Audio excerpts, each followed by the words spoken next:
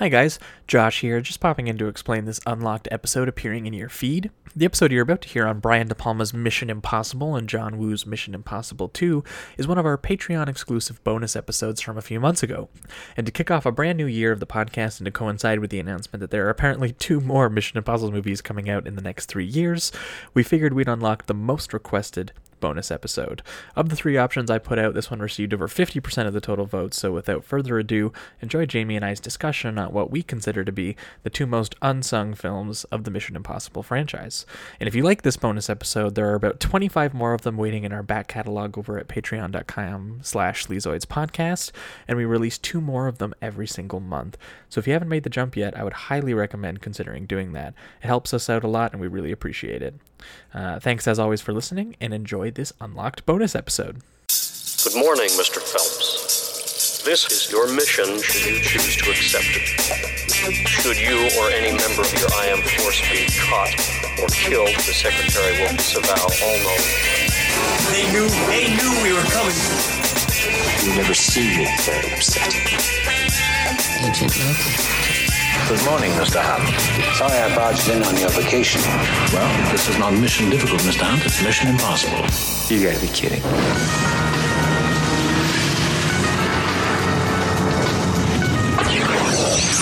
This message will destruct in 5 seconds.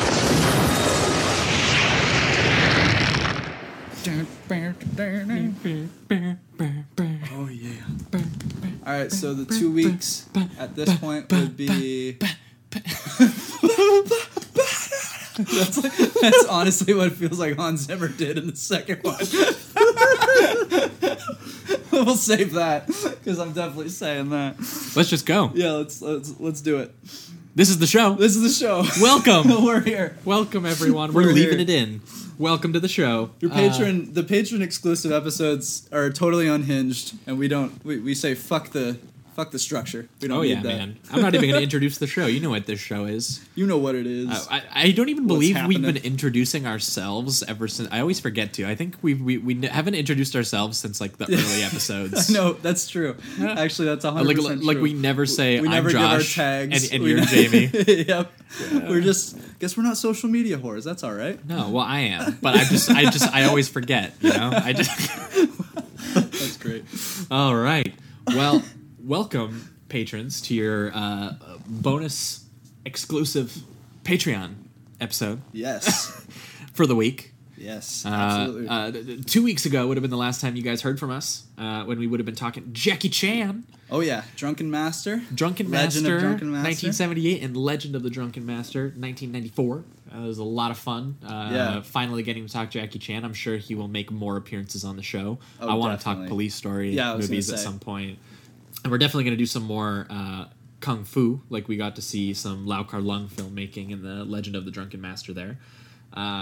And following that Jackie Chan episode 1 week ago, for free listeners, or I guess, I assume the patrons are also listening to the free ones. So for you guys and all of the listeners out there in the world, the cheap ones, yeah, we won't tell them that we said that. It's our little secret. Yeah, here. I won't unlock this episode in the future.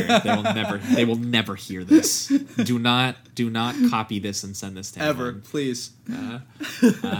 We had Leslie Lee from the Struggle Session podcast on to talk Kill Bill Volume 2. Yeah, wrap up the Kill Bill series. Yeah, we talked about Kill Bill Volume 1 on, I think, our 3rd episode of the show. Yeah, real early on. And we paired it with, at the time, Female Prisoner Number 701, a 70s Japanese exploitation women in prison film. Mm-hmm. And Leslie, making almost a direct sequel to that episode, along with Kill Bill Volume 2, brought with him Lady Snowblood, which also stars Maiko Kaji from the Female Prisoner movie. And this one, the last one there, it seemed like you could really... There were more references that were just hard on. Like, it seemed like he was just taking them instead of... There were more subtle references, I felt like, with Kill Bill 1, whereas in Kill Bill 2, everything... It just seemed like Lady Snowblood was a more direct reference than a lot of the other ones we might have seen. Yes, especially on Volume 1. Yeah. With some of the images and some of the song choices. Oh, yeah. I mean, some were just ripped right out of it. Yep. But this week, sort of continuing on our Jackie Chan episode a little bit, we mentioned on that episode, I think, that the closest America has to a counterpart to a Jackie Chan, a devil may care stuntman Yeah. who basically wants to die on camera. Seems like it. The closest we have in America to someone like that, like Jackie Chan, is actually Mr. Tom Cruise. Yeah. The maniac himself, He's a crazy the myth, dude, but such the a legend, talent. And like, with these movies too, it made me realize how much of a fucking movie star this guy really is. Oh, like, yeah. His smolder, he's one of the few ones who's oozes still charisma. a box office draw. Yeah. Because we kind of talked about it. I don't know if we've ever mentioned on the show, but we personally talk about it a lot. The idea that there's not really many modern movie stars created anymore. For sure. Yeah. And that, even when, a big handsome actor gets to star in a Marvel movie, even a trilogy of Marvel movies like Chris Hemsworth does. Sure, yeah. He comes out with a movie by Michael Mann, and that movie bombs. Yeah, even though completely. that it has a dude who has been a box office pull, and it has a brand new supposed movie star. Yeah. And it's just like these guys really, and I mean, there's more factors than just that, but For it's also sure. just the fact that it doesn't seem like people are going to the movies more for the franchises, the brands, the properties Rather they than know, the name, yeah. rather than like, an actor that it's they true. love. You used to hear more like, at least I feel like I did. I used to hear more like, hey, it's that new Brad Pitt movie. It's that Exactly. new Cruise movie, for instance. Yeah, but and- now and- it's more, have you seen the new Marvel movie? Have you seen the new Monster movie? Have you Yeah. seen, it's all the branding as opposed to actual people behind Yeah, it. and some movie stars who were created back when, I think the 90s was really the last time when we stopped creating them, Mm-hmm. or at least they stopped, the movie system stopped working in that way. And I honestly, Yeah. we'll get into it, but I think It seemed like it was like early 2000s. It just started yeah, to die. I think Mission Impossible was actually one of the first movies. This De Palma one was one of the first movies to actually be what we now know as the modern blockbuster model, which was Sure. the huge old property, a 60s television show that they gave like $120 million blockbuster You know what? budget I was to. going to ask you that. Is that Yeah. what this is based on? Yeah. Mission Impossible is based Yes. on? Okay. Because I didn't know if they were trying to maybe take a more serious approach to like Bond or something like that. No, it was was Okay. its own TV show. Although they did take obviously some liberties, and especially because the Tom Cruise character is what ended up speaking to the filmmakers. Whereas I believe the main character in the show was actually the John Voight character in the first movie. Oh, okay. Either the way, one that's being introduced. we're getting to into the actual trailers. movies. We haven't even introduced them yet. Yeah. We're going to be talking Mission Impossible. Absolutely. Mission Impossible 1. Yep. The Brian De Palma film. Brian De Palma we've talked about And a it's couple times on the show incredible. already. Phantom of the Paradise we've talked about. Body Double. We've been doing some of his more, maybe lesser. I mean, Phantom of the Paradise maybe not lesser known, but we're not talking Scarface. Yeah, We're not talking. We're not talking the ones that most people know him for. Yeah. The Untouchables. Yeah, absolutely. So there, we're going to continue our Brian De Palma sort of journey, I guess. I don't even know what to call this. Which one would this be? Is this like our third film? This with is De our Palma? third Brian De Palma Yeah. film we've talked about, Very and we're going to be talking about maybe one of the closest he's ever gotten to the pure Hollywood entertainment he wants to make, but also finding a way to inject his visual sensibilities into it, because this is unmistakably a Brian De Palma film. Yes. And the fact that it somehow became a giant franchise is kind of insane to me. Especially what it turned into. Yeah, Like, well, it's- because imagine today they gave someone like Brian De Palma like a $150 million blockbuster. Yeah. They give them to little indie filmmakers they can push around now. Like that's not what they don't.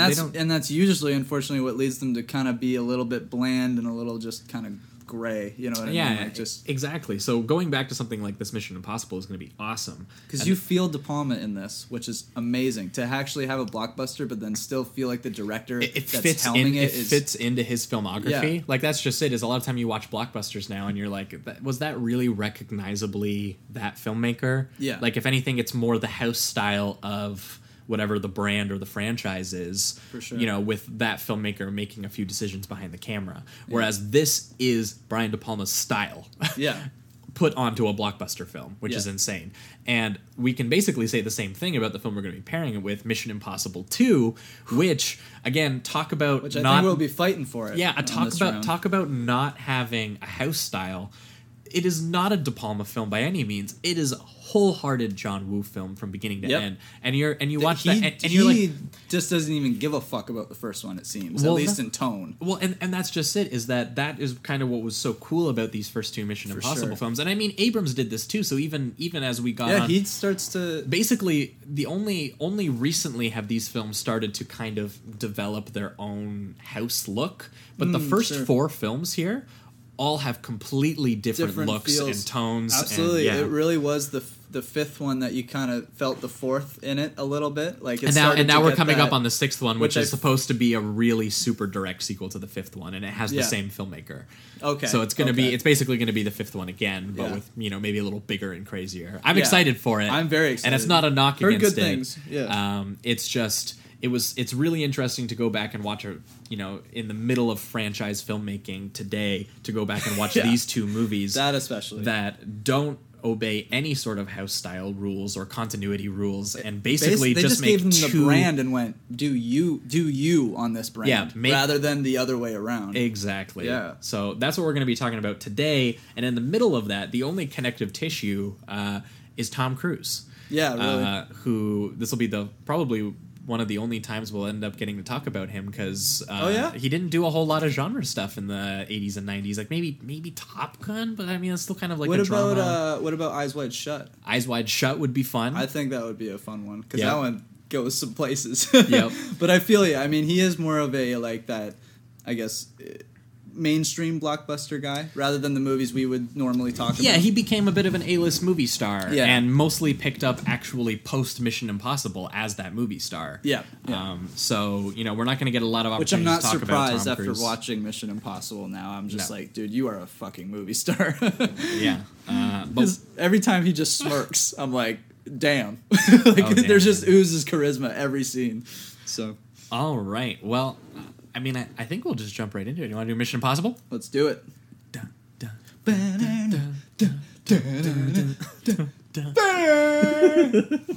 Find something that's personally important to him and you squeeze.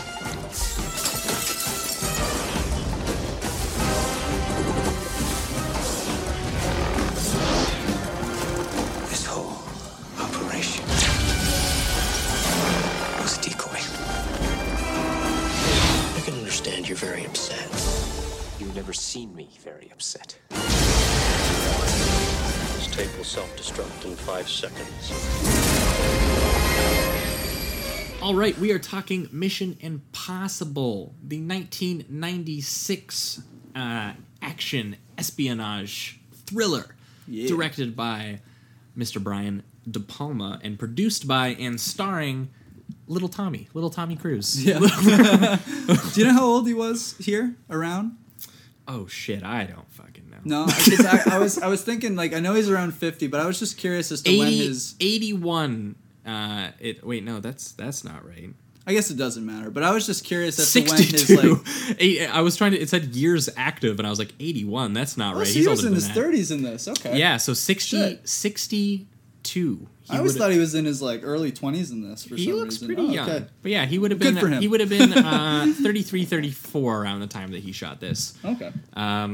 And yeah, the film stars Tom Cruise as Ethan Hunt, the leader of a crack espionage team called the IMF, the Impossible Mission Force, that undertakes very perilous operations and missions.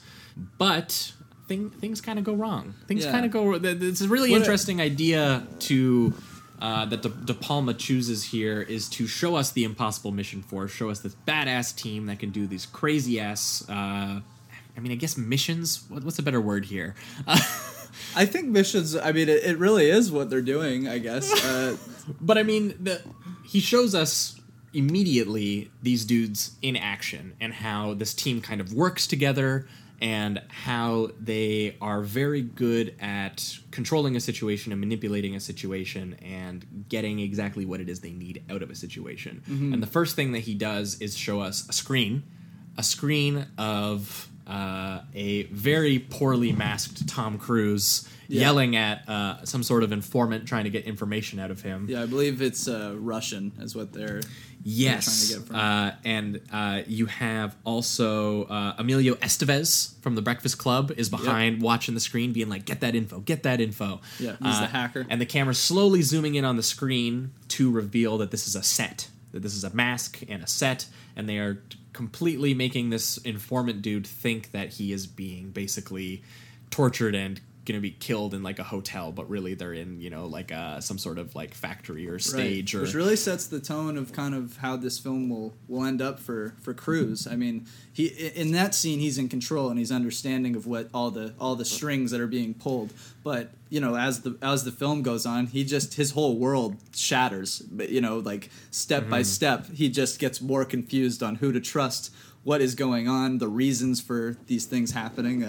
And I like that the very first scene actually kind of sets that up in a sense, because in that scene he's understanding of it, but the team that he's working with and De Palma as well, because manipulative. we've talked about before in Body Double and Phantom of the Paradise, De Palma is a filmmaker very aware of the kind of visual choices and basically the artificial nature of filmmaking, which is a thing that he tackles a lot in Body Double. And Hitchcock also was a very obsessive filmmaker about the act of what we're seeing and how we're engaging with what we're seeing. And this immediate thing sets up is that obviously the perfect thing that spies would do is that they manipulate what you're seeing to try and get information out of you. Right. And, we get to see the extent to which these guys, almost like, say, a film production team would go to, they build a set, they build an elaborate story to tell this dude, to convince him to participate and basically be a character in what's happening, even though none of this is actually real. And the second they have the information, they knock him out with a drink, and they pull away all the walls, and you see all the handyman come out and start ripping the set apart. Tom Cruise reveals the mask and all that, and which really becomes iconic with these Mission Impossible films, at least with these first and two. There's the classic Hitchcock dead girl on the bed, and Tom Cruise goes up and wakes her up and be like, you're all good now, like you don't have to pretend to be dead, and like anyway, that it also kind of implies that they put her in some type of danger as well, a little bit, because it seems like they like lowered her heart rate or something, or they made her look like she was dead. Because he seemed concerned, like he didn't seem like he was completely confident with her state. So I do feel like there might have been some they put her in some real danger. Yeah, there's definitely like a lot of moving parts to what it is that they're doing, and that opening scene that De Palma shows you that goes from screen to set to mask to eventually Tom pulling the mask and showing you his face, that there's a real person under there. Like just how many layers of artifice there are for these people in this lifestyle. Yeah.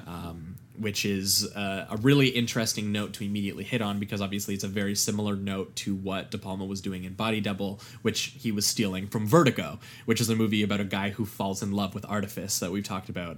If you guys are patrons listening to this episode, our Vertigo and Body Double episode is available to listen to. Yes, do it. A lot of similar ideas from that De Palma is traversing here, but specifically in the sort of espionage, paranoia, identity thriller, which funnily enough is another goddamn Hitchcock genre. This dude is literally obsessed, because you just said, I think you watched it recently, but this is closer to the man gets framed and has to go rogue, sort of similar to something like North by Northwest, where he has to go on a cross-country mission. Same with another Hitchcock film, Saboteur, and things like these. So De Palma found another different kind of Hitchcock film to do with Mission Impossible. And honestly, this is maybe one of his most successful attempts at doing Hitchcock, just because this is some of the most popular broad appeal De Palma, I think, has ever gotten as a filmmaker. Oh, for sure. Like this is this is a purely entertaining film from beginning to end. Yeah, and I mean things like and you can in fact, if I have any complaints, it's that some of the character stuff is a little weaker than I would expect for De Palma. For sure. Yeah. Because some of the writing, is not, it has some of those blockbuster isms. But I really only feel it mostly in the third act, because from the first two acts are just so suspenseful and so filled with great, masterful sequencing.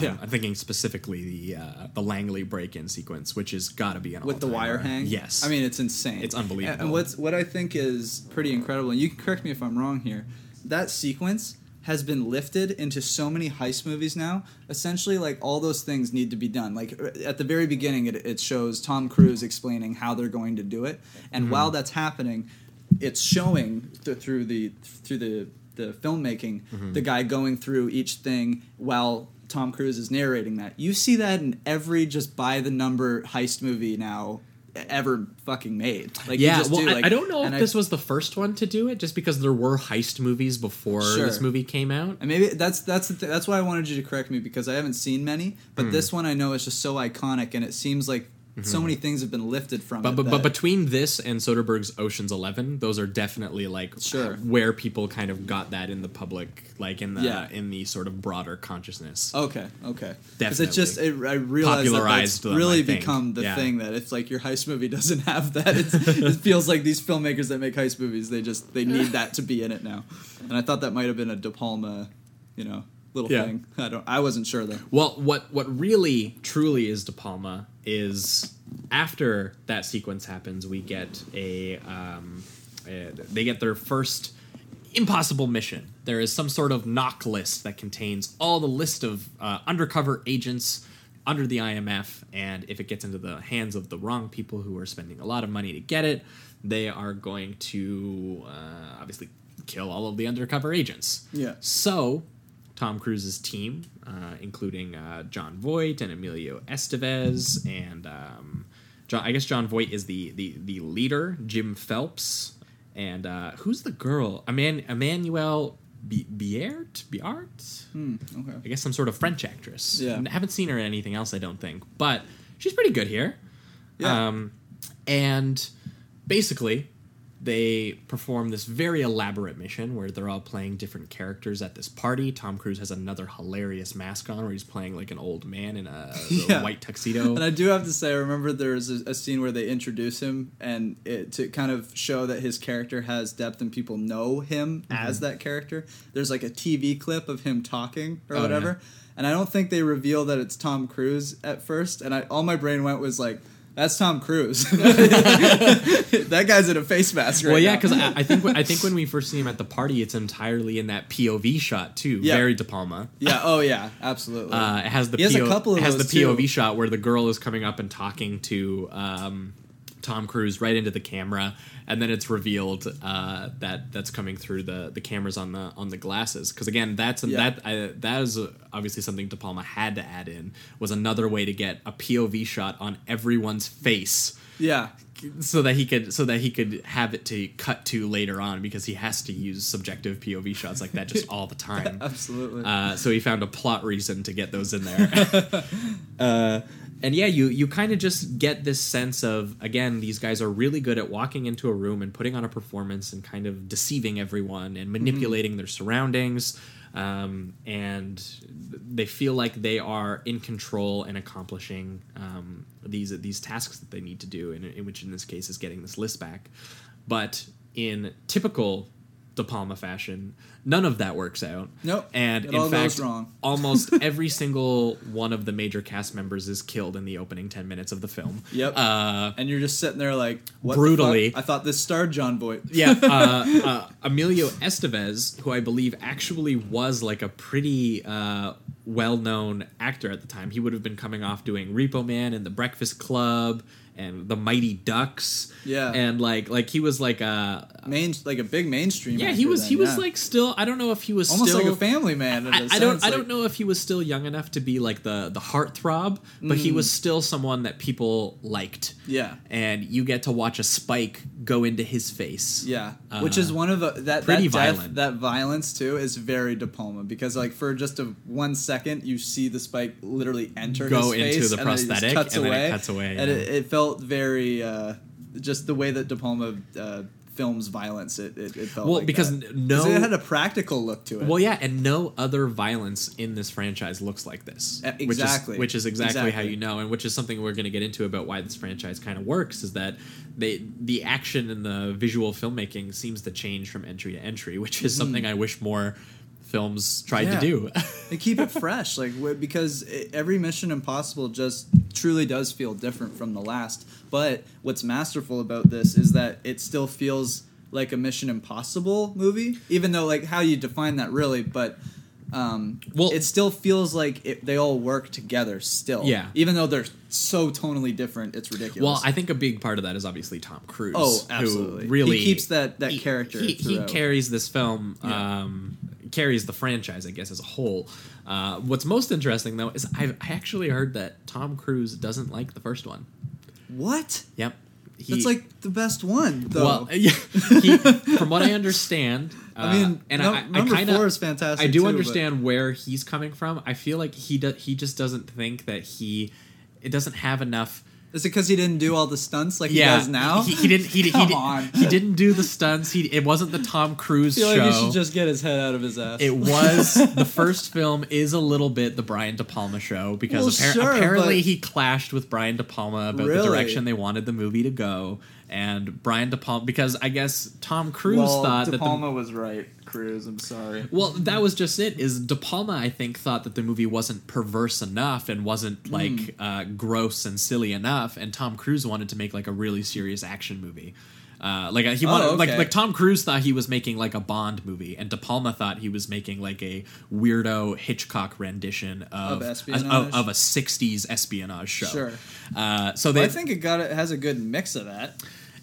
Maybe that's where maybe the conflict was a good thing, because I feel like that those tones really work well together throughout this film. Well, apparently it led to some conflict in the writers' room between I forget who it was. Oh, Robert Towne and David Koepp.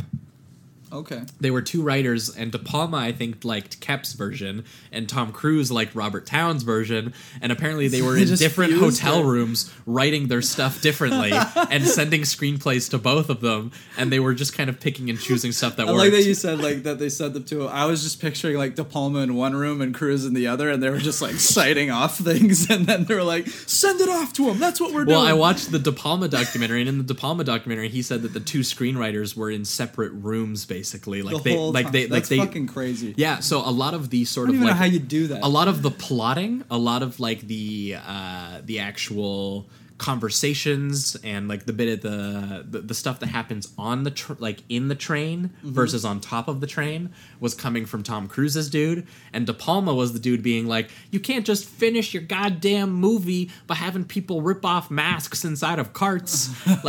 he was so he had the train part. He was the one who was you need to do something big. You need the Mount Rushmore sequence. You need the big craziness. This is kind of blowing my mind because I was although I still like it. I still like that ending with all the crazy helicopter tunnel sequence and the train. Honestly, but I felt like it was a little disconnected from the rest of the movie, because when I saw that suspense, masterfully suspenseful sequence of the wire hanging and all that, that's kind of what the movie did really well for me. So when it went to this crazy schlocky action sequence of a helicopter in a fucking tunnel. Oh, man. Not that I don't like it. I think I was it's gonna great. say I love that. And I think it's very entertaining. But I it feel is like different, the tone kind of clashes a little bit. That being said, it still works for me. It's just it surprises me that you say that it was actually De Palma that wanted the big schlocky action thing at the end. In his documentary, he confirmed that he got mad that everyone just wanted to have them all having. Because that's just it. I think maybe I don't understand De Palma as much as I thought I did. Well, you know what? He just kind of felt that the stuff that and I do agree with him honestly that the stuff that they were writing for Inside the Carts wasn't that satisfying. Sure. For how all the turns made, and he said you got to have something else. And again, he was thinking, I agree with that. He was thinking he was making the globe-trotting Hitchcock identity thriller, so he needed that North by Northwest Mount Rushmore bit, or in Saboteur there's a big bit on top of the Statue of Liberty or something like that, where a dude falls off of it and stuff. So it was more so he wanted the majority of the film to kind of be he wanted it to be a crescendo. Yeah, he wanted it to have the suspense, but then at that last 20 minutes, he's just punching you in the face with something fucking exactly. awesome. Okay, He wanted to do That's exactly cool. I like like what that. Hitchcock did with his old thrillers. Sure. Which was have that big final set piece that was like bigger than life and like rear projected. The thing I love about the look of the train sequence is that it's all blue screen. Yeah. The It does look decent, but I could kind of tell there. Well, I mean, the how else helicopter- are they gonna fucking do it? The But- helicopter doesn't look that great, but I'm surprised at how good it actually looks when they're just like crawling on top of the Yeah, train and stuff. yeah, it's not bad. But that's because the train and stuff, and obviously the people are all 100% real, and he just blue screened the background, and then he took real footage and basically almost like rear projected it on the back, which is exactly the kind of okay. old technique that Hitchcock would do with these sequences too. Okay. And it does. It looks. It's For pretty a it's 90s blue screen action set piece, it looks really good. for sure. We've seen some 90s CGI and blue screen I've seen effects that are CGI last month. for that sure. looked worse Yeah, than this. yeah, hell yeah, good point, man. For sure. So I will give them that. I guess for me it was Yeah. just like when I saw that masterfully suspenseful sequence In Langley, that's yeah. what just got me into this movie. So when it went to that, I was like, this is cool. I'm enjoying myself. I just wish it kept to the suspense the entire time. That's just what really Yeah, did it well, for me. because I think you're right that the ending just gets a little bit more like action pulpy. Yeah, exactly. Whereas like the sort of the Langley sequence where they break into Langley to steal the knock list with his team of Ving Rhames from Pulp Fiction. Yeah. And what's the other dude? John Reno from Leon the Professional. Yes, yeah. When they all He's very break good. in, it is just like an all-timer suspense sequence of establishing all these different elements, all these moving characters and pieces, and obviously you talked about that sequence where they kind of lay out all the different Things that are going to get them fucked over if they don't do it right. elements of how to break into the room, Yeah. and we know about their each kind of character's attitudes and methods, and how all of these elements and these people interact. Yeah. And the way that this is like a balancing act of, action and reaction and action and reaction. And the way that De Palma sets up the geography of the room and the space and the way that it's Yep. timed, like Nothing I is confused. like, It's I- very focused. I literally like gasp at that bit where the sweat drops off of his glasses. Yep. And you're like, and then just he catches it with his hand. Dude, like that's the thing. What throughout this Yeah. scene, like when, for instance, the sound design, when they're like silence, and then there's because silence for be- like 5 minutes. Because that's genius. He even says he even has the line It's like amazing. from now on, absolute silence. Yeah. And like they set up a plot reason to have a really awesome filmmaking technique Yeah. inside of it, so that they can't. That's masterful. Yeah. It's so good. And the fact that like the suspense is just it's so tense that I even feel like as an audience member, I'm like, catch my sweat. You know Yep. what I mean? Like, Yep. don't talk above 1 decibel. Like, it's crazy how into that scene De Palma just kind of throws you into it. It's incredible. Yeah, The and he throws suspense in it. all like these top-down shots and all these like really extreme close-ups on Cruise, and obviously and it shows Cruise's his technical physical performance. proficiency. Yes. Right, like physical performance. He's kind of almost got like he's a ballet dancer or something Yep. on the wire, and it's really Oh, and awesome. and that bit where the rat comes up through the vent, and there's a split diopter shot of John Reno's face and the rat 'Cause he coming knows up he from has the to side. kill the rat, Yeah. as well as hold Cruise. Yeah. So for a split second, he lets him go. We got that 1 inch away from the floor sequence where Tom Cruise is like, Jesus Christ. Yeah, it's great. and the way that he's waving his arms back and forth, and he's like clearly struggling to remain balanced. And again, like that's Tom Cruise. Like that physical performance that he Yes. gives is like a huge part of why that scene works, and you feel like this is the stuff that Tom Cruise likes the most, Yeah. and which is what he would choose to highlight in future entries, as he would produce most of these movies, so he would tap and choose the directors. For sure. And he would be like, in this one, I'm going to do this stunt, and I'm going to do it. Yeah. And like and that's like the first real sign of that is you get a master filmmaker doing one of his all-time best suspense sequences, and one of our best American action performers, and you basically get to see both of these people interacting Yeah. here in interesting ways, and at the same time, you get to see the birth of like what Tom Cruise would eventually become. For sure. I mean, at the end of the day, I All feel in like one. their It's conflicts. amazing. Yeah. At the end of the day, I feel like their conflict was beneficial then, because They ended up I feel making like a that's really what tight made- movie. Exactly. I feel like that's what made this film, because although I myself personally loved the more, you know, grounded, suspenseful kind of stuff, when they get to the big over the top action, or is that what Tom Cruise was looking for more so, you said? Like the more Tom Cruise just wanted more set pieces in general. Okay. And De Palma wanted one set piece, basically. I mean, Okay. two technically, but Right. But he wanted one set piece to be like not a big ass crazy one. He wanted Okay. one to be the Langley set piece, and the other one to be the big one. Okay. So that was what De Palma wanted, and Tom Cruise felt like there was a lot of like, you know, there wasn't enough movie stardom in the movie. There wasn't enough action stardom. There was too much like.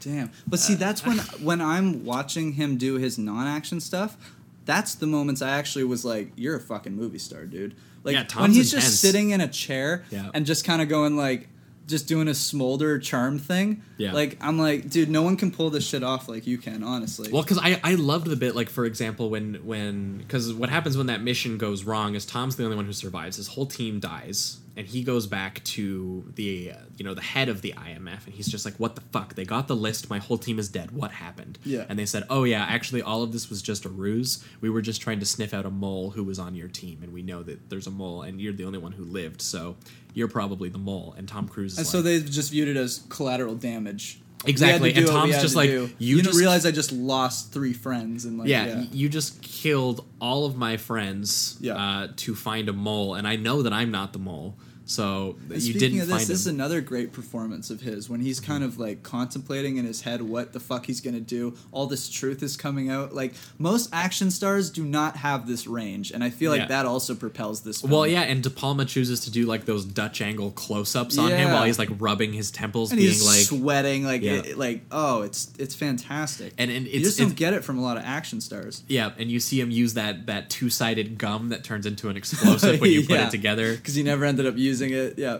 Everything, the writing too is very precise and structured and well put together too. Because Yeah. they set that up where they show you all these cool gadgets, and then they end up using you're like, oh, maybe they just threw that gum thing in there, whatever, for nothing. Ends up being a pretty significant weapon for him. I think 2 times in the Yeah. film. So it's just genius. Well, how they and craft this I think began the sort of like spy thriller where you get to see the spy go rogue, and you like really, Yeah. and you get to see him sort of, it's almost like a survival movie at the same Yeah. time, where I love that the- whole Born Identity thing. Exactly, Yeah. and I love the bit where he first runs away after blowing up that restaurant, and there's this there's this top down shot of Great this sprint. huge spiral staircase that Tom Cruise is like at the bottom of, and Oh, as yeah. Tom Cruise climbs it, the camera spins in the like clockwise direction of the staircase. Yeah. And then when he gets to the top, the first thing he does is he starts breaking light bulbs. And I'm like, why the fuck are you breaking light bulbs? But then he starts scattering them on the floor so that when people come up to approach his apartment, he'll hear them coming. Yeah. And it's like, it's little detailed touches like that really separate like a bad spy movie from like a good one. Absolutely. It's like the attention that De Palma gives to a little character detail like that, or something that a character would choose to do, because they do sort of carve Ethan Hunt out as a unique character. Yeah. Even though I do think that the climax of the film doesn't get him. He doesn't really much wrestle with a lot of the ideas that the film brings up. 'Cause Yeah, a lot of this is yeah. about who's playing who, and Right. who, and what's the ultimate performance. Yeah, because Fucking he's life. betrayed like 3 times from the same. Like Yeah. he doesn't know who to trust. There's just a bunch of complications there. The best reveal though in the film is the one where John Voight, who comes back from the dead, Yeah. and he sits down with Ethan and he tells him, do you know what? It's that dude, the head of the IMF who you sat down, who said he's hunting for the mole. That guy's the mole. And Tom Cruise, in his head, that Ethan Hunt goes, that's fucking ridiculous. You're an idiot. But out loud, he says, oh yeah, like that makes sense. And he's sitting there and he's thinking about it, and he's listening to John Voight kind of feed him this information about what happened, how that guy did the betrayal and killed his whole team. And you're getting all this information through the sound, through the dialogue and orally, but then visually you can see Tom Cruise's brain piecing together what actually happened, which was that John Voight was the one who betrayed them all. Yeah. And again, De Palma found a way to get his subjective flashback POV shots in there again. Yeah. While Tom Cruise's performance, again, out loud, he's having a conversation with John Voight about how someone else betrayed him, and in his brain, he's thinking about how John Voight betrayed him, and you can see it on his face while it's cutting between the close-ups of his face and the flashbacks that clearly revealed John Voight to be the one who orchestrated the murder of Emilio Estevez, and how John Voight... I love the bit where it's the POV shot where he, like, shoots his own chest and then puts, like, the blood pack over, and then he, like, trips over the bridge. Yeah, which also was cool. It showed just more of, you know, a lot of the manipulation relies on just what is being shown to Cruise. You know what I mean? Because, like, the only difference between him not understanding that he was shot and that it was all a ruse was just 5 seconds prior. If you just showed him 5 seconds of the footage before, and instead of okay and play, and then he's like, oh no, like it's another take on kind of the first scene where it's like it's a setup and then it's all pulled apart and the truth is revealed. This is a movie about how we feed each other visual information, and how we deceive each other and how we perform in front of other people. And it's the perfect genre film to tackle that in. Because this is exactly what these kinds of people do. And again, De Palma just couldn't be a more perfect filmmaker for finding a way to do that in his own filmmaking and manipulate the audience, which gives you all kinds of fun twists and turns throughout the film, which is just a really fun, engaging way to watch a movie. Yeah, absolutely. Again, so it's just it's connecting the idea of audience members. We like to watch things, and filmmakers like to deceive us. Yeah. So he's telling a story about how characters watching and deceiving each other. Yeah. So you know, it's a and he really always great, seems to have that kind of meta vibe going on. Like De Palma just can't get out of his like own head. It seems it's. He's obsessed with voyeurism, man. And he loves some fog and he loves some colors. I think someone I follow online, Mallory Andrews, critic, she said this is like what if Hitchcock made a superhero origin story, basically. Okay, that's cool. So it's like it really is like if you know De Palma's sleazy version of Hitchcock ended up making a blockbuster, because that's literally what happened here. And it's pretty amazing that this exists, and I love that it's filled with all kinds of 90s cheese stuff in it. I love the scene where he tries to access the internet and he just types into the search bar access internet. And then he's trying to like email a dude, and all he knows is that his name is Job 314 like, or whatever. Job. Yeah, and he's like max at job314.com, and he just enters that into the search bar, and I'm like, what the hell was internet in the 90s? I literally put in my notes computer hacking. Like it was just like, I'm in. This is 90s computer hacking. Oh yeah. Yeah, it's great. Yeah, so it's sort of interesting, because I think you're right that there was that the clashing does kind of work for the film. Yeah. Because there is clearly the blockbuster film that the studio wanted to get made, but then there's also a little bit of Tom Cruise's, you know, like serious action, as well as his physicality and his phicality. Yeah. But there's also De Palma's playful visual style, which is apparently what Tom Cruise objected to the most. Which is just dude, you're working with De Palma. You know what I mean? Yeah, and that seems odd to me. And my thing was, who came on first? Was it De Palma or was it Cruise? Because if Cruise is coming on, knowing De Palma is directing it, Tom Cruise produced, so Tom weird. Cruise knew. Okay. And Tom Cruise had a purpose in selecting the director, but I think so weird. I think he just felt, and I guess we'll see this when we get into Mission Impossible 2, because clearly Mission Impossible 2 was what came out of what Tom Cruise thought Mission Impossible was lacking. Was going to be? Or what it should be,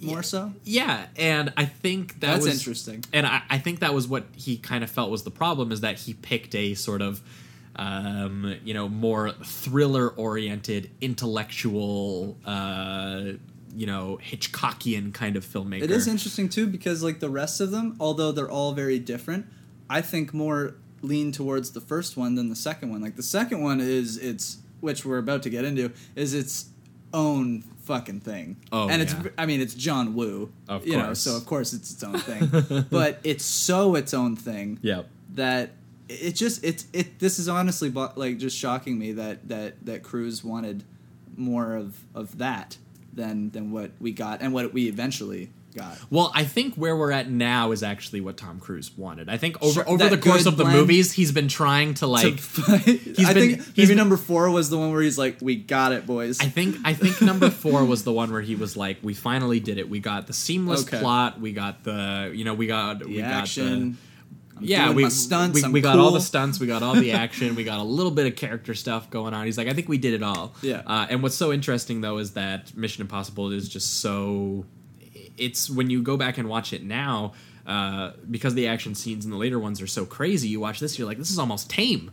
Yeah, And it is more purely thriller-esque and Yep. an actual like pulpy spy movie than any of the other ones ended up being. Yeah, it's much more of a mystery vibe than anything else. It's very or compared to the paranoia other ones. and like yeah, very, exactly. very, It is very Hitchcock. The shots are like tilted and off kilter, and the lighting is very like stark. Like again, no other Mission Impossible movie looks like this. No, not at all.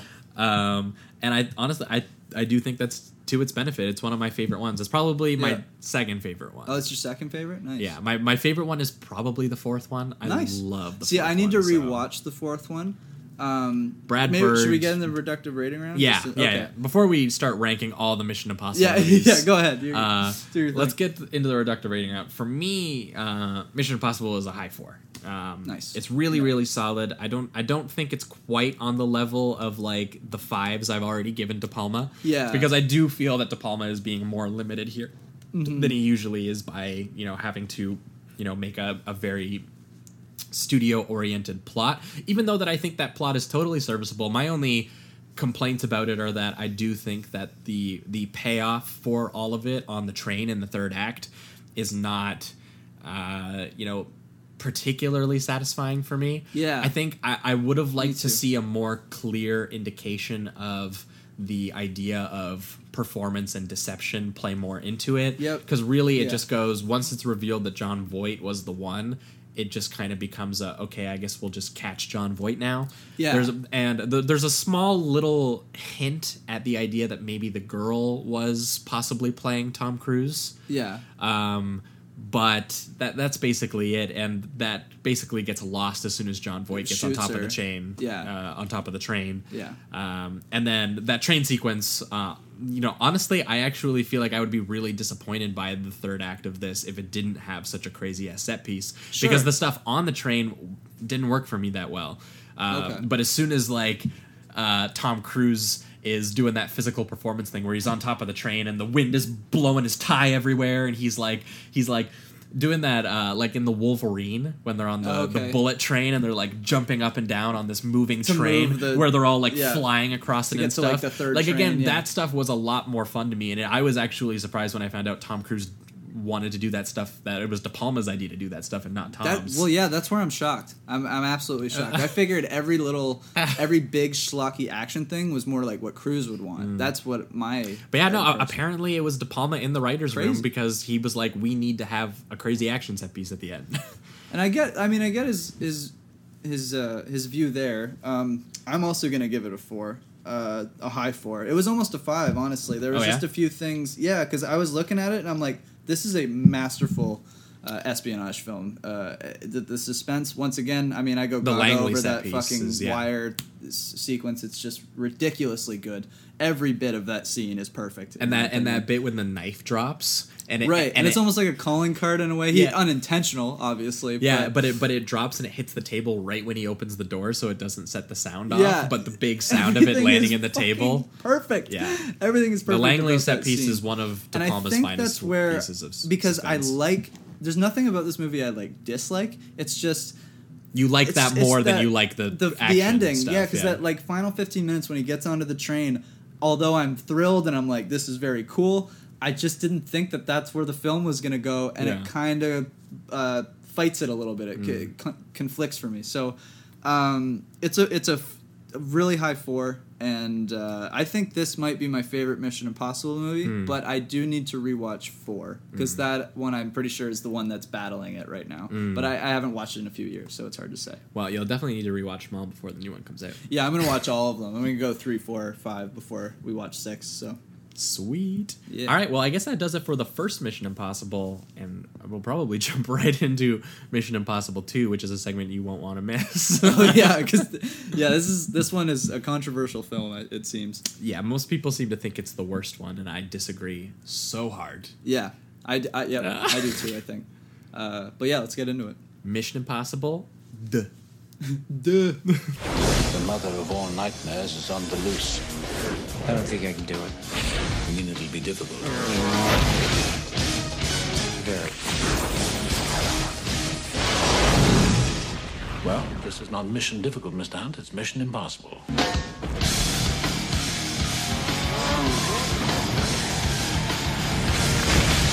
Difficult should be a walk in the park for you.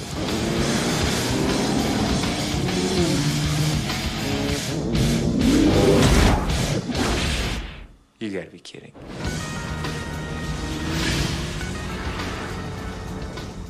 All right, we are talking Mission Impossible 2, the 2000 action espionage.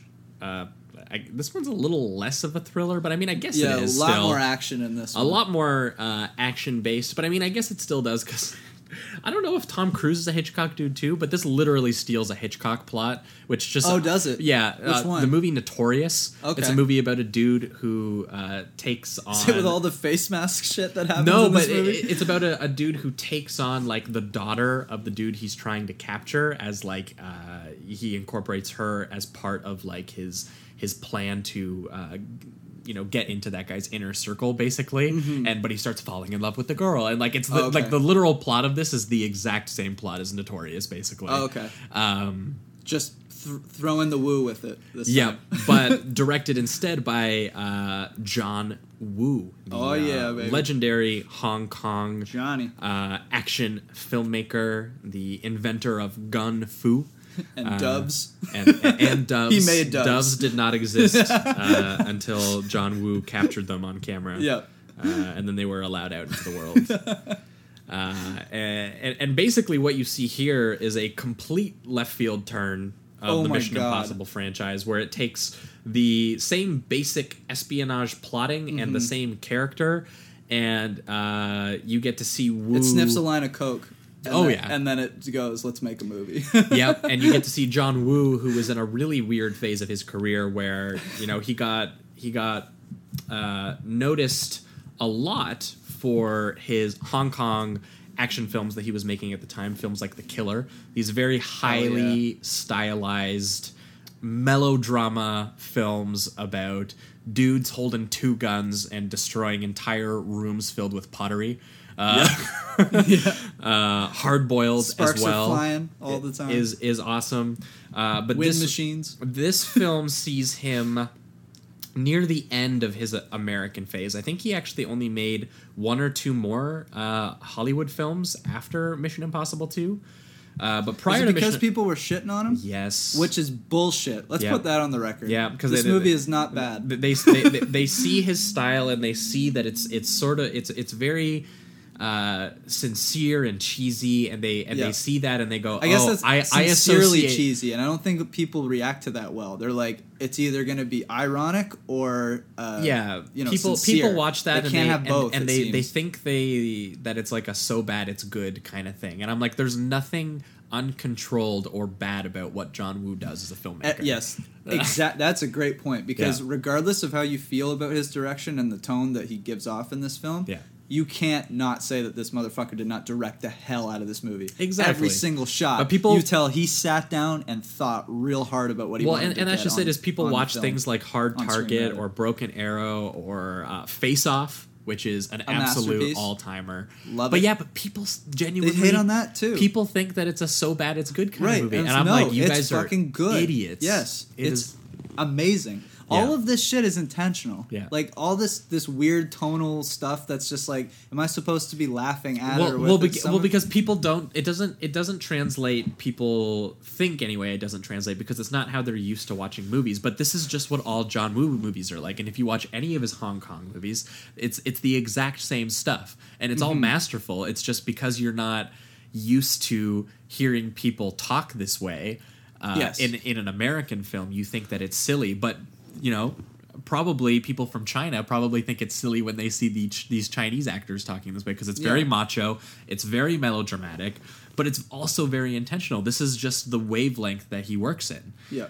And it's fucking beautiful because none of his style or the sort of theatricality that he's going for with his filmmaking would work if characters were doing this naturalistic, like intimate character work. It wouldn't make sense in his universe. You can't have dudes doing 360s while the camera flips over an explosion where doves are flying and then, have this really intimate character scene. That's not how it works. Yeah. Like, everything needs to be heightened with that, including performance, including character. including all the love shit. And again, that doesn't mean that it's necessarily bad at all. I actually think that the stuff here between Tom Cruise and Tandy Newton is kind of good. Oh yeah, I think that both it's of them good. are solid, and I think that John Woo's choice to just be like, what if I had two hot people and I made them kiss each other? I think that's a completely valid way to film romance. Yeah, and this movie actually reminded me, it was kind of like an unofficial video game movie to me. Yeah. It gave me very hard video game vibes, just with all of the hyperbolized kind of love stuff with the action, like the sequence when he's getting shot, there's sparks flying everywhere, slow motion, woo shit's going on. Oh, and he's just like, you gotta stay alive. I'll be back for you. And then he just like pushes off of her and starts going like, it's just so video game and so over the top. Babe, I'm coming back. Yeah, it kind of reminded me of that. And like, I don't mean to make fun of it. Yeah.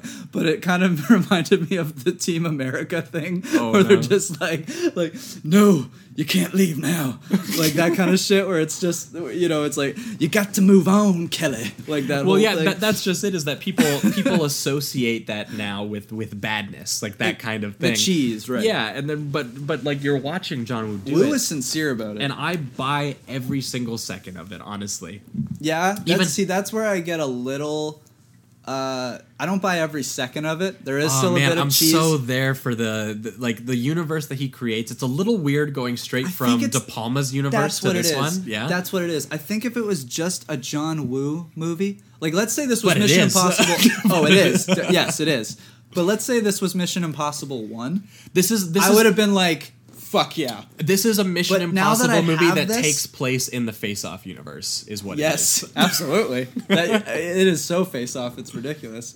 It's it's just Woo. But yeah, that does ignore continuity. Right, and I think that's maybe what pissed people off a little bit because Oh, Mission yeah. Impossible was a big name thing, right? Yeah, Like this yeah. was one of the most iconic heist movies just ever now. So when you go and then 4 years later you're like, we're gonna watch Mission Impossible 2, masterful suspense sequences, blah blah blah, and then you get John Woo throwing doves at the screen and slow-mo out the ass and like these corny kind of stay alive, we've got to go on, and like all that shit. Yep.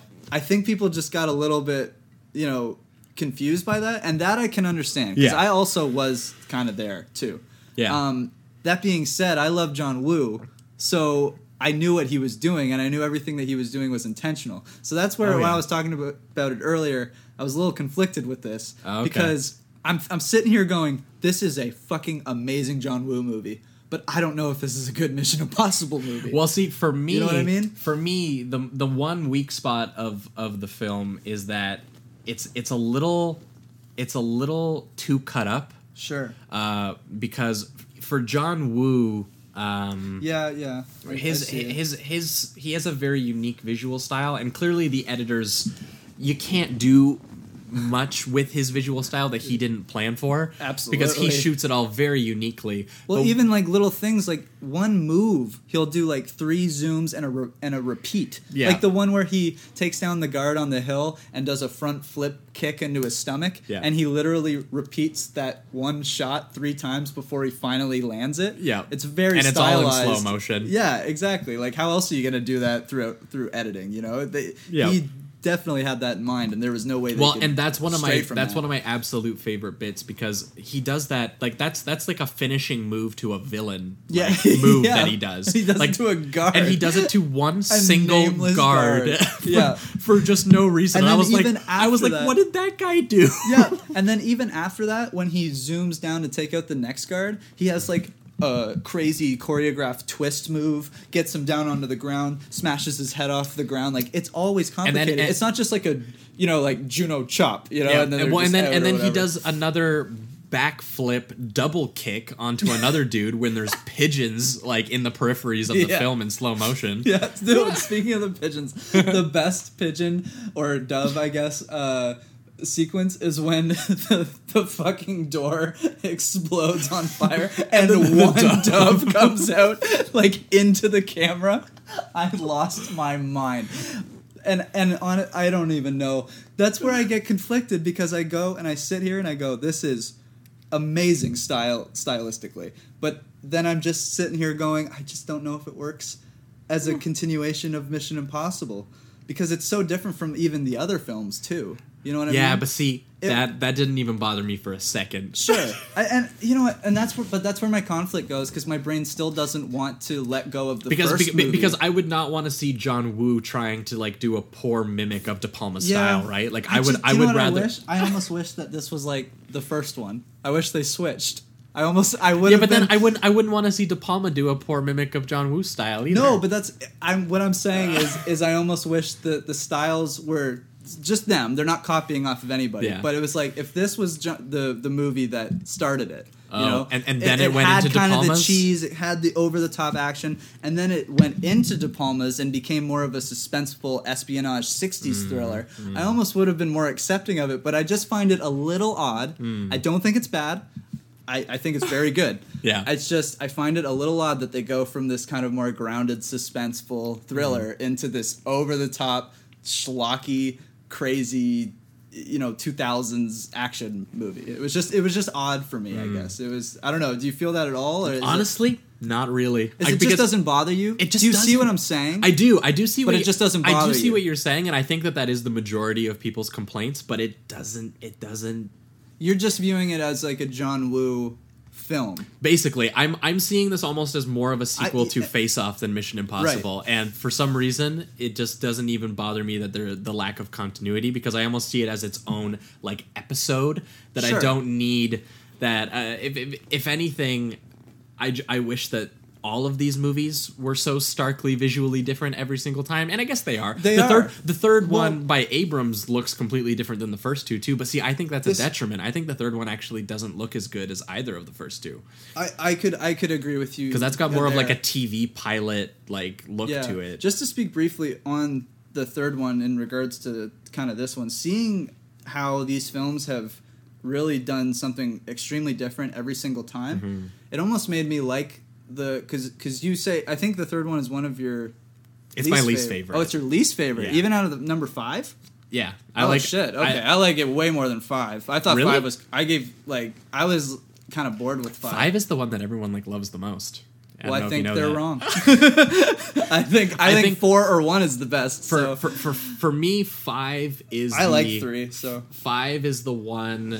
what also made me work. The first like hour 15 of 5 is like amazing. The opera house sequence Sure. is top tier. You know what? I will give you that. I did think it's just it lulls in the last half. I do think the last and I like, think the villain 45 was so fucking dull and boring, and I didn't give a shit about the villain, honestly. Yeah. Whereas every other villain in this, even though like Yeah, but see, you say that, but like even like, granted, the third one got Philip Seymour Hoffman, who was one of the great character actors of all time, but That's his what made- villain doesn't do anything.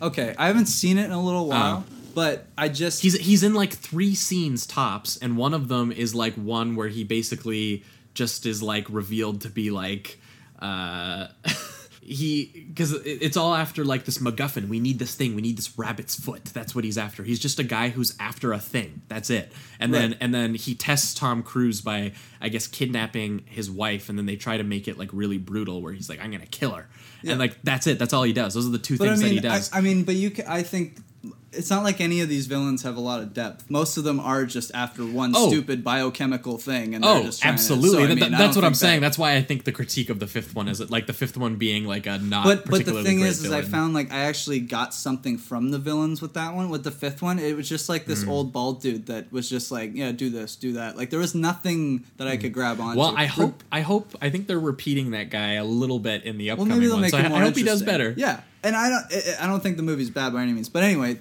with the third one, I guess what I think maybe even makes the second one work for me a little more now that I think about it is that the way that his character is now forced to go, like the first one, it's like you see him just discovering all of these lies that he has to live through being a part of this espionage group and all that. And then the second one is it sounds terrible, but at the end of the movie, he's like, it was kind of cool though. Yeah, so then 'cause he's at like, the end, maybe I'll he's take on another mission. Exactly. And then the second one, I feel like, you know, he's thrown back into it, so he's this kind of like, and he's well versed in the spy game, so he's this action star and all that. Whereas I guess now I think the third one really works well because we've had those first two movies, and then the third one goes and it just tears him down and goes, we're just gonna kill every fucking thing that you love, that kind of thing. And they go a lot darker in the third one.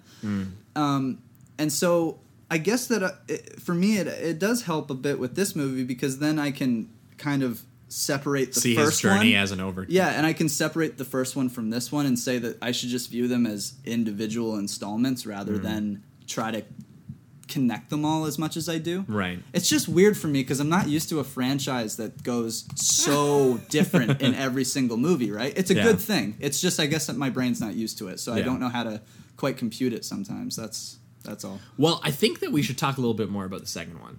Oh, for sure. Because we got a little off track talking about the whole franchise as a whole, but I think it's important for the record, though. Yeah.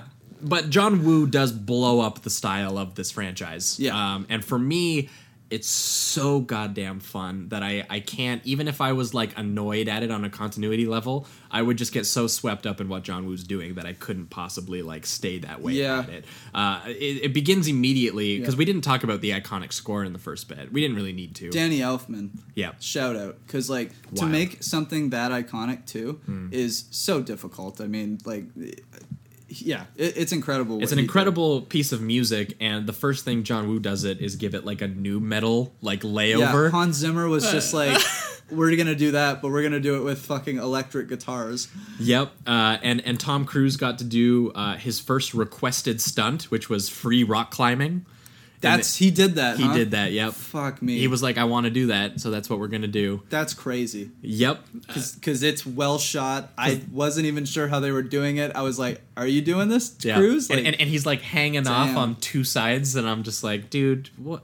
Are you for real? He's like, insane. and he's like, I'm vacationing, and I'm like, oh fuck you. yeah, this is nothing. I couldn't even You're dream playing of video doing that games? one day. I'm fucking- yeah. And he's like, this is relaxing for me, and I'm like, fucking. Oh my god! Yeah, because you assume that he's like on a mission or something. Yeah. you assume that his character Mission is, Impossible. right? You assume and then, he's- you and assume then he he's just doing- gets a call and he's like, "What? I've just been on vacay for a couple weeks." I'm like, "Oh, Yeah. this is what you decide to do on your downtime." Yep, and they call him back in because there's been an incident at Biosite Pharmaceuticals. Yes. Where they have invented some kind of biochemical weapon so that they can also invent the cure and they can sell the cure. They can create the disease and also sell the cure. Yeah. That's the main idea behind all of it. And Tom Cruise had a bit of a personal relationship with one of the scientists behind it. And the bad guy poses as Tom Cruise in like the opening scene on the plane with the scientist. Oh right. And takes the whole plane down and takes the cure, but didn't end up taking the actual disease that he needs to sell the cure because the dude had injected it inside of himself. Yeah. That he was a living carrier of the disease. And this plane bit is pretty nuts when they actually like crash the plane into the side of the mountain. Yeah. Which is just pretty nuts. And obviously it's also really weird watching a dude pull Tom Cruise's face off. Yeah. Yeah. Because again, John Woo he needed to up the face-offs because Yeah. that's just what he loves to do.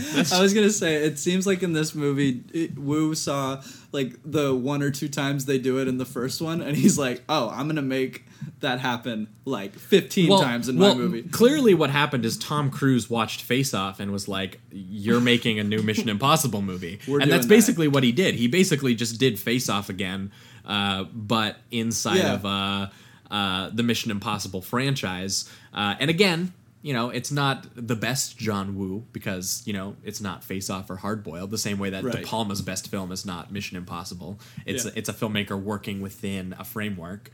But the amount of freedom that Tom Cruise is willing to give them to do his theatrical stuff, to do all the slow motion and spins and breaking objects and like shattering debris and gunfire. And like how the two people fall in love in this movie. They spin siege out on guitar. They spin out on with their cars on the highway. They're basically dancing inside convertibles at high speeds on the side of like a mountain. Yeah, and then they're like about to fall off a cliff, and they're like, "We should bang." They get into a near-death experience and are like, "Damn, you're fucking sexy." Yeah, and you then are like, hot. And to be fair, John Woo films Tom Cruise's long hair always blowing in the wind. Yeah. And like Tom Cruise is always sweaty and in the sun in this version of him, rather than De Palma, where he's always like in shadows or at night, or like, you know, he's almost kind of like weirdly like shadowed and I forget what they call it, like sharp in the first Mission Impossible. For sure. Here is probably the most conventionally handsome Tom Cruise has just ever looked in general. Yeah. And then every shot is in service of trying to make him look like the coolest motherfucker ever. Oh, and not he's, just with, like with, he with knows the how to leather do his jacket job, and the but sunglasses. At one point, he literally does unironically the Zoolander face. The smolder. Yeah. Oh yeah, when he goes through the fire on the motorcycle. Which, by the way, if you've never seen it, there's a fun little parody clip online somewhere on YouTube where Ben Stiller actually does like a fake behind the scenes mockumentary where he plays Tom Cruise's stunt double. Oh my god! And Tom Cruise actually participated in it, and it was press for this movie. Wow. Yeah. That's crazy. Yeah. There's a lot of irony there. Yeah, where Ben Stiller is basically being like, yeah, I'm Tom Cruise's stunt double, but he does like 90% of his stunts. So You know what's... Oh my god, do you know what's crazy? They just redid that skit for the new one. Did they? Yeah, they had just like an up and coming comedian go like, "Hey, I'm his stunt double. I don't do anything. I just have to be on the set for liability reasons." And it shows like a clip of him like kicking a table, and the whole thing falls. And like, meanwhile, Tom Cruise is like jumping off of buildings and shit. It's great. Oh my god! But that's funny. I had no. It's almost like a copy. I didn't even know. Yep. That's interesting. But yeah, that opening bit where he spots Tandy Newton across the room where there's like fire going and everyone's dancing and there's lots of colors and they're slow-mo look at each other like, damn. Yeah. And then they have a little back and forth dance driving convertibles at high speeds on a mountaintop. And then they have sex because that's just what happens. What hot people do It's what hot people do after they have near-death experiences. Exactly. And they immediately fall in love with one another. And then Tom Cruise finds out that he has to send her back to a ex-lover who happens to be an agent who he hates, who happens to be the guy who killed the scientist. Yeah. Exploded the plane. It's a real messy love triangle happening here. Tandy is awesome. I think she got a bit of a raw deal when it came to getting roles after this because people thought that Because the she movie wasn't good? Yeah, I don't know if people just thought that she wasn't good the movie's in it not or good. how I mean, it went. people said that the movie wasn't But she's good. actually made a bit of a comeback because she's one of the leads on the new Westworld show, and she's awesome on it. Oh, okay. Because I thought she was great in this. Yeah, she's a lot of fun, and she has the good smolder too, and she sells a lot of the big moments, especially the moment that you were talking about where Tom Cruise gets. He's like, "Oh, I'm coming back for you." And meanwhile, everything is exploding in the background, and Tandy's just looking badass, being like, "I just made the choice to inject myself with the disease to save everyone." Yeah, like super badass character. I was watching it with my buddy, and he was like, "She's a world-class thief." and she gonna steal his heart. That's good. And yeah, there's basically he has to send her undercover to go back and live with her ex-lover, who is the villain who's trying to orchestrate this biochemical disaster. And there's this amazing shot of Tom Cruise watching her leave in just the reflectors of his sunglasses. Yeah. And he has the line, he's like, "I'm not gonna lose you," is what he says, and he's watching her, and it's just, these moments that they sound so silly, but they just make so much sense in the John Woo universe. That's what I was gonna say. With Woo's style, it makes perfect sense. That all of this melodrama is what serves the action, because there's nothing that would make sense for these people to do. Like, the actual action they do is so insane that no person would ever choose to do them unless they were this passionate about something. Absolutely. That's just kind of how it works. And again, there's lots of slow-mo shots of like the bit where she approaches the villain or her ex-lover, and like her scarf is like a cape blowing in the wind, and it's all like slow motion, and the music is going, and then the scarf flies off, and the dude catches it right in away. midair, and they look at each other so intensely. This is a lot of people looking at each other really intensely and feeling things. Yeah, absolutely. That's like 50% of this movie. And John Woo finds all kinds of colors to fit in. There's an outdoor shot of Tom Cruise in Australia on this like big red sunrise, basically, that's going down. And then you contrast that later when he goes into the lab and everything is like this really like neon green. Yeah, dark and neon. Yeah. Yeah, and like a slimy green too. They sort of have an homage to his wire suspense sequence where he takes the wire out of a helicopter into a small vent that he has to get into and have the rope be pulled back out of in like 30 seconds. Yeah. And again, and once again, it even does a bit of a callback to kind of his like ballet like technique when he's where he's falling and then he lands graceful. and he's yeah. It's very cool. Yeah, Tom Cruise's physical performance in here is, again, because the stunts call for it, is just more impressive only because... Only Cruise could pull this shit off, I swear to God. Yeah, well, and I don't know if you heard the bit about the knife bit. Did you hear about the knife bit? I don't think I did. In the final climactic fight with the villain, there's a bit where a knife almost gets into his eye. And like the villain goes like, "Whoa!" Oh, that shot is insane. He did that. Are you fucking kidding? And John Woo, who is an absolute madman, get this, John Woo is a crazy man. He said, "You don't have to do that. Like, I'll just like we can just fake, like we can get the knife like, like a few inches away, and then we'll cut and we'll have the knife already there. Like, it's fine. Like that'll work in my editing style. You don't have to do this." And Tom Cruise was like, "No, I want him to have that knife exactly 1/4 inch away from my eyeball." And they measured it out. That's fucking nuts. And they measured it out so that it would exactly do that. And he said, and they said, "Okay, well, at least we're gonna get the dude to do it a little slower than he usually would." And he was like, "No, I want that guy going full speed, full intensity." Fuck him. Like, just because I know if I did any of this, I would die. Yeah. And Tom Cruise has Lord Zeno on his side, and it's bullshit. Yeah, yeah. How is like Tom Cruise's only major injury was on the most recent movie where he like broke his ankle or something? Like, how is that? Sprained my ankle, like broke a pinky. Like, fucking dude. When I saw that shot, my brain did like because I understand. You think it's that movie Cruise, magic, yeah, right? But I also had the thought that Cruise wants to do these stunts, and I wasn't sure which movie he started to really focus and do that. So I guess it was this one. And when I saw that shot, I was like, that looks so real. But it looked so real that I went, there's no way Cruise would have that happen. Because that is literally a career-ending move if the thing goes 1/4 inch forward. Yeah. So it's just...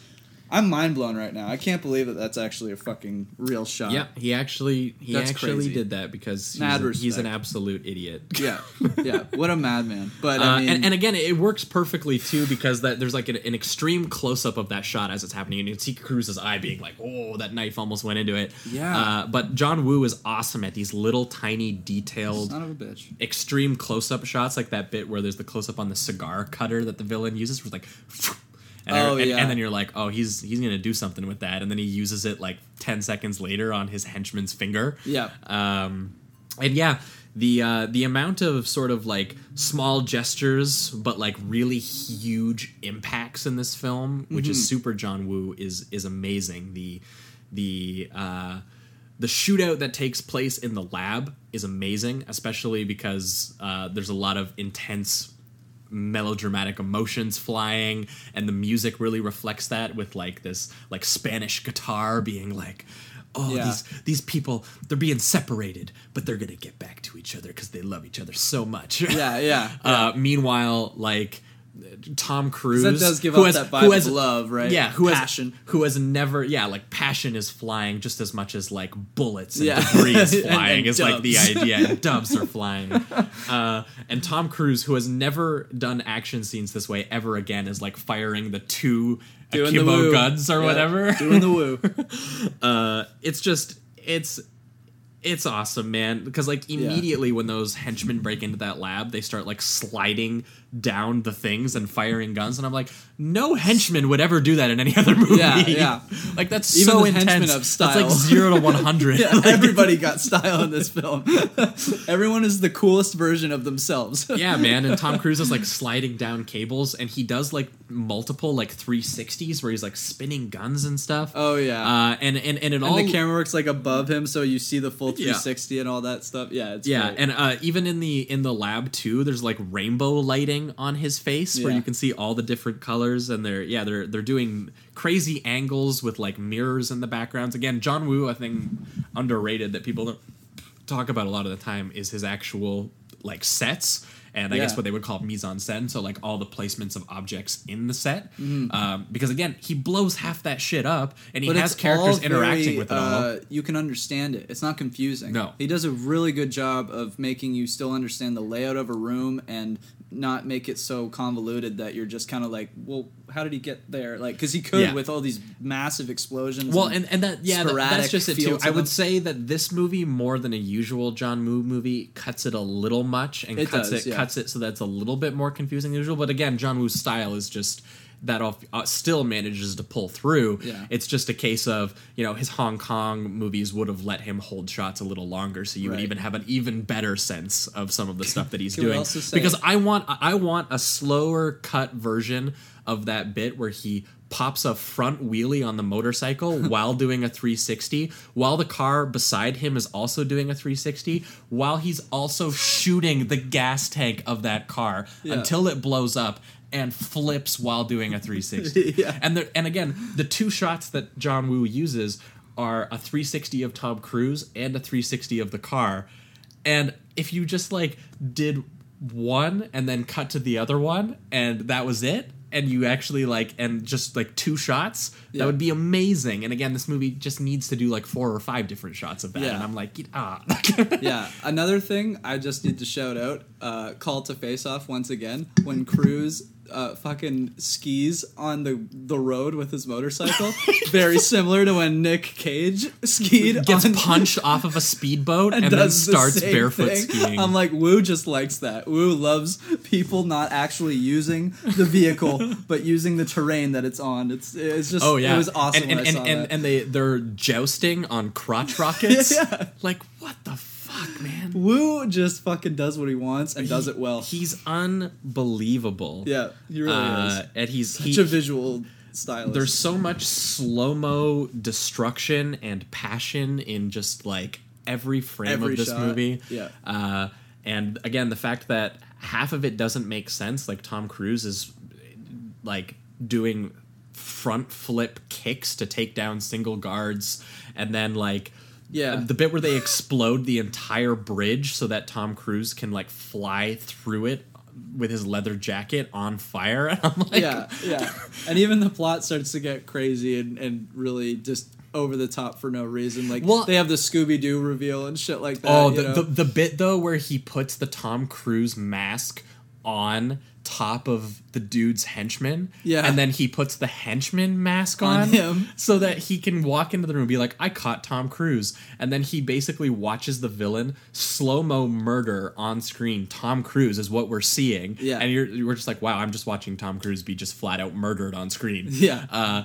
And then they rip the mask off and it was his henchman and he's like, no. Yeah. And meanwhile, Tom Cruise is already like booking it around the corner. I will say that I think that scene works really well within the Woo universe and all Yeah. that. But I did feel that it was a bit like I knew what it was doing. Like I could see the beats. As soon as he gets shot, I was like, well, they're not killing Tom Cruise. And as soon as it was like if it was one shot, I would have been like, or two, I would have been like, okay, maybe Tom Cruise, there's going to be a little bit of thing, there's something. But he shoots him like 12 fucking times. So I was like, okay, Cruise did not just die. Yeah, so, but see, I just loved it's great, though. I mean, loved the actual image. Like, Sure, John Woo, absolutely. the perversity of the idea to take an American movie star Yeah. of that caliber and to just be Just like, pop him. I just want to watch him get brutally murdered. Yeah. Because that is Tom Cruise being shot It's still- until the mask gets pulled off. For sure. And But I yeah, get that, yeah. But yeah, you do obviously know that Tom Cruise isn't going to die. Yeah, and it just, I guess for me, it kind of seemed like the movie was still trying to do that, like, oh, we twisted you, and I'm like, you didn't. You didn't at all, but it was fun, and I enjoyed that part of it. Yeah. Yeah, man, and then there's like the bit too where you were talking about where he bursts through the door with flames and the dove comes through, That's and that then was a it's a great close up shot. of the villain's eyes with the flames in his eyes. Yes, that shit is so, it's just Woo, man. Like, And again, every time someone spins around like Tarantino style, there's like a whoosh effect where like yep. There's so much style to this film. Every single thing that's, once, like what we said, the guard takedowns, little things of just like, I just have so many notes on all the little like visual and stylistic choices that get made because that's really the pleasure of this movie is Yeah. the stylistic Oh, choices. that- yeah. Again, I didn't even remember, but I wrote down that apparently while he's murdering Tom, it's to like opera music, and I was like, Yeah. that's the most obvious shit. Like you can. throughout this film, Hans Zimmer chose to just do like deep choirs. Like that's it. Like there's almost no strings or anything like that. And if there are strings, it's still accompanied with like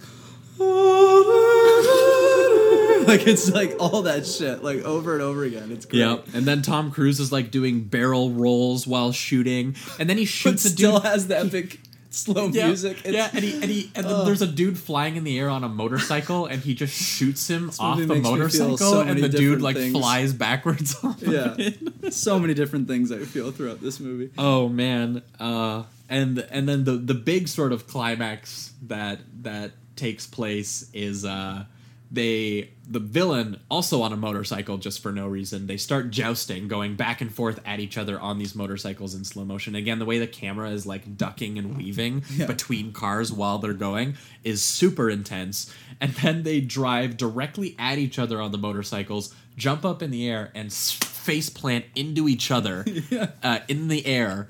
And then the weirdest choice that I think works but is just weird to think about is that the last fight is just some pretty simple brutal hand-to-hand combat in like the sand, and it's just very elemental. It's just like a shot of Tom Cruise like roundhouse kicking him in the face, and then cut to a wave crashing, and then back cut to this, and it's like something like mythical and epic is going down right mythical, now. I think is the perfect word for it. 'Cause it definitely feels like that. It's not a traditional fight at all. No, it's all sand and water and skin and leather and blood, and they're All like the cutting elements each other. have come together. Yeah, they're just like cutting each other and kicking each other and like trying to like drown each other in the sand, and I'm like, and yeah, that's basically how the movie ends. That's basically just it. He wins the day. He saves the day. The whole time the villain's been trying to make him drop down to his level, I guess, and like kill people has been the main thing. And then Tom Cruise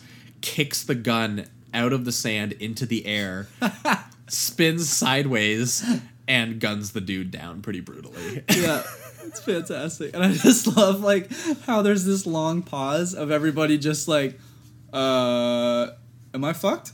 Am I totally fucked? And then Cruise is like, Yep. does his Cruise thing. So yeah, as far as like actual plotting and theme and character go, this isn't much different than like any Tom Cruise action plot.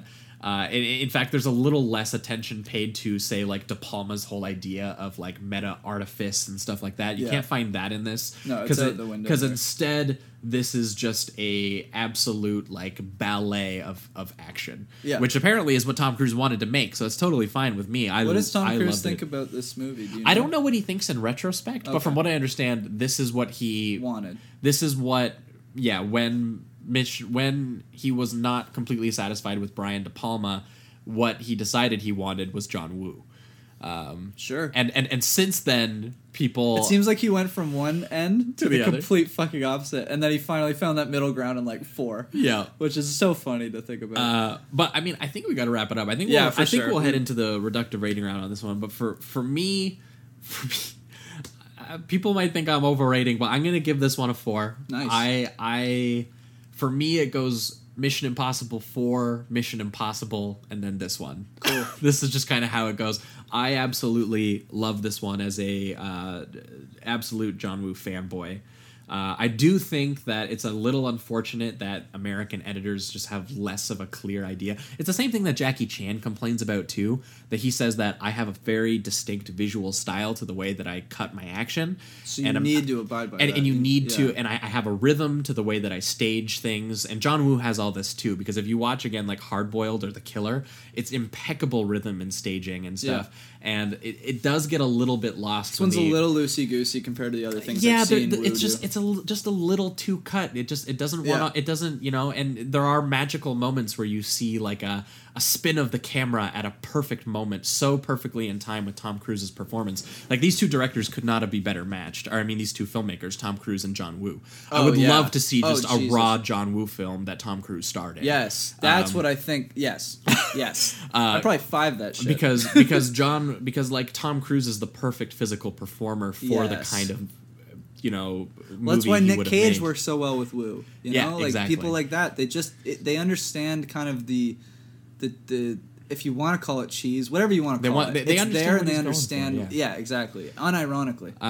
And yeah, I mean, enough can't be said for John Woo's just in general, his elaborate construction and staging of scenes, not even just action scenes, sometimes of, like a melodramatic beat, the way that, he has them placed in the set and the way that he slow-mo spins at a certain moment while the music swells up. Yeah. It's perfect. It's controlled chaos of flying emotions and objects and exploding things and debris flying and spinning cameras and spinning actors. Like Tom Cruise spins more in this than I've ever seen him spin in any other movie. Like Spins more than he runs. Yeah, It's crazy. It's wild. And yeah, I mean, I can't not love that shit. I would take this any day of the week over what they ended up doing in the third one, which honestly, I'm going to be honest, I still like that movie. I don't dislike any of these movies, but the sort of like TV style of like these kind of like hypercut close-up shots of shaky cam that you can't see anything doesn't do justice to some of the clever set pieces that are in that movie. Like that bridge set piece in the third movie is really, really well done. Oh, yeah. And I wish John Woo ridiculous. shot it.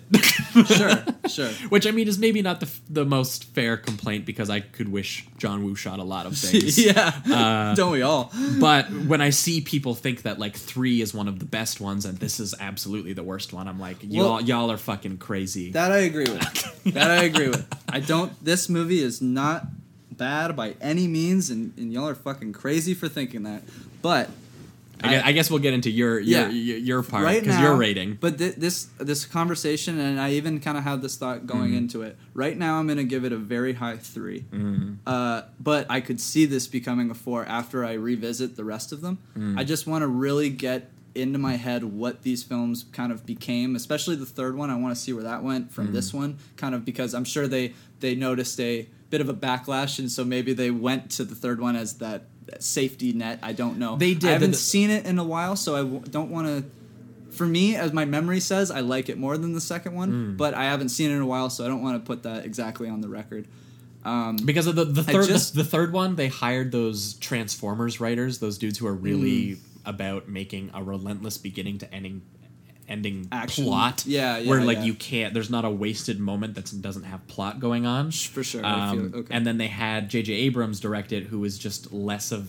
He was at the time coming off things like Lost. Like he was more Right. of just a very simple house style TV filmmaker with a bit of flair. with a little bit of like an intensity. Yeah. He's very good at ramping up, and again, he pays attention to character. Yeah. where he knows TV writing and stuff like that. Yeah. So there's a lot of sheer intensity happening that Mission Impossible 3 that I think carries it through, and there are a couple of clever set pieces in it For sure. and like plot dynamics, like the bit where they're printing Philip Seymour Hoffman's face while holding him in the stall so that Tom Cruise can like become Philip Seymour Hoffman Yeah. while his guards are coming back, and the plane bit with the drones is or on the bridge bit with the drones and stuff is absolutely nuts. But by the time that gets to its third act, again, I find most Mission Impossible movies, the third act is kind of what makes or breaks it for me. Yeah. And I gotta say, John Woo's third act is one of the strongest 'Cause of he just any of keeps them. it pumping. Because he ramps it up. So I just think what it is, it's kind of like what I said at the beginning. I'm just very in a weird space with this movie because I love the first one as a Mission Impossible film for what it's doing with its suspense, what it's doing with its characters, what we talked about with how it's kind of also playing on the whole what we show you visually and what's actually going on behind the scenes. Yeah. It's a lot more intellectually engaging. Whereas and this one, it just went into crazy action schlock, which, hey, I love that shit. It's just I got a little bit conflicted with the tones going from this to that. That's why I'm going to feel more comfortable giving it the 4, perhaps when I see revisit what the franchise. the rest of them did. And then I'll be like, you know what, the second one actually is a lot more interesting than some of the other sequels. So we'll see. But right now it's going to be a really strong 3. Cool. Yeah. All right. Well, I think that wraps it up for this week. That was us talking Mission Impossible and Mission Impossible 2. Yeah. Yeah, that's going to be it for your guys' bonus episode this week. Thanks so much for, as always, being patrons and such. 1 week from now, you guys have a free episode coming up with everyone, where we are going to be talking with a special guest. Oh, is this the one with the movies we have no clue about, basically? Yeah, I have no idea what these movies are. Captain something and... Maybe a couple of you who are more into the scene, you guys will have a better idea of what these movies are, but we're going to be talking a movie called Satan's Claw and another one called... metal. Yeah, Satan's Claw. Satan's Claw. And we're going to be pairing it with Captain Kronos. Oh, it's actually blood on Satan's Claw. Even more metal. That is, yeah. And then Captain Kronos. And we're going to have a special guest talking about that. And then 2 weeks from now, patrons, what you guys can expect from us is we're going to be talking Miss 45, Abel Ferreira's rape revenge film. Nice. I wanted to watch this for a while. And we're going to be pairing it with another New York City gutter trash movie called Street Trash, which I have never seen. Yeah, but I one of don't our know that patrons, Steve Carlson, actually pitched it to us as a possible pair with Miss 45. So Cool. I figured, why Let's the hell do it. not? So Steve Carlson, Shout if you're out out to there, Steve. you've been a patron since basically like the beginnings of these bonus episodes. So we figured we'd throw you a bone. Yeah, we So that's appreciate what's it. coming up in 2 weeks' time. But that's going to be it. We're signing off. I'm Josh. That's Jamie. That's me. Keep it sleazy. Keep it sleazy.